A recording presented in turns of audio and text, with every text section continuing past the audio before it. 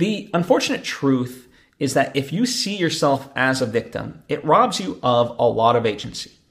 So let's consider it this way, right? Obviously, no one wants to be a victim, right? It's not a pleasant thing, and obviously there's varying degrees and stuff like that.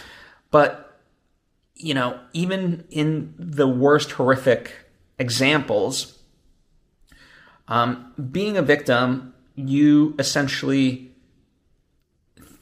think to yourself that you don't have any control. Now, you might not have a lot of control, but you have some control, right?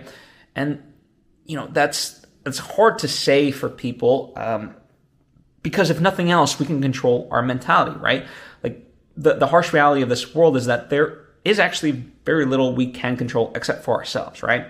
And I say this with confidence, not necessarily because I've experienced it, but I can look to amazing humans that have experienced so much and yet find meaning and positivity and so forth in life, namely Viktor Frankl, who had survived the Holocaust, and he wrote this incredible book called Man's Search for Meaning.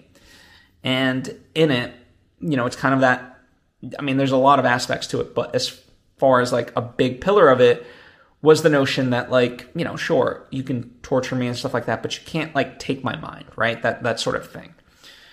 And that's a very powerful thing, right? He was going to have agency over that, and he's not going to see himself as a victim. He doesn't say that outright, but that's, an interpretation certainly of mine as I look at that piece of work and, his whole life history. And that's a very profound thing to really consider. Someone in the Holocaust still sees that they have agency over their life in spite of the worst of circumstances. How inspiring can that be now? Of course, we don't wish it upon people, and I don't wish it upon myself. I don't wish it upon anybody else. But, the path through that is to recognize, okay, what are the things, rather than just see myself as a victim of okay, it's outside of my, because that's what all it really is that, whatever situation you're in, it's okay, this is outside of my control and I can't do anything about it.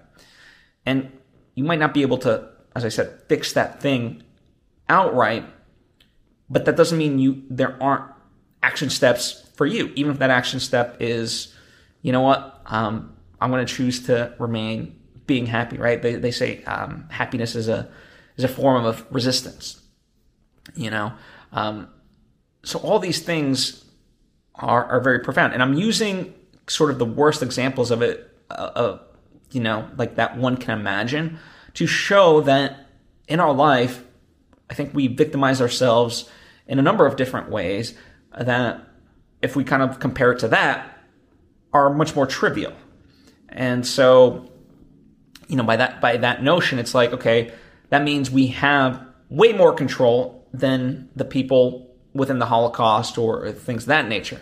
So it's okay, well, how do I take myself out of that mentality and instead consider, what are my options here? What are action steps I can take to not have to be in that mindset where I have no control and it just is what it is, right? So really consider that for you. I know it's a very profound and deep thing, and sometimes very unpleasant, right? Truth of the matter is, it is a lot easier to have somebody to blame. But as the saying goes, just because something's not your fault doesn't mean it's not your responsibility. And this just kind of gives, this is more of an empowering way of looking at that. It's an extension of that. So I hope, you start to, whatever kind of stuff you're dealing with in life, that you get a little bit of agency in the situation by looking at it as such.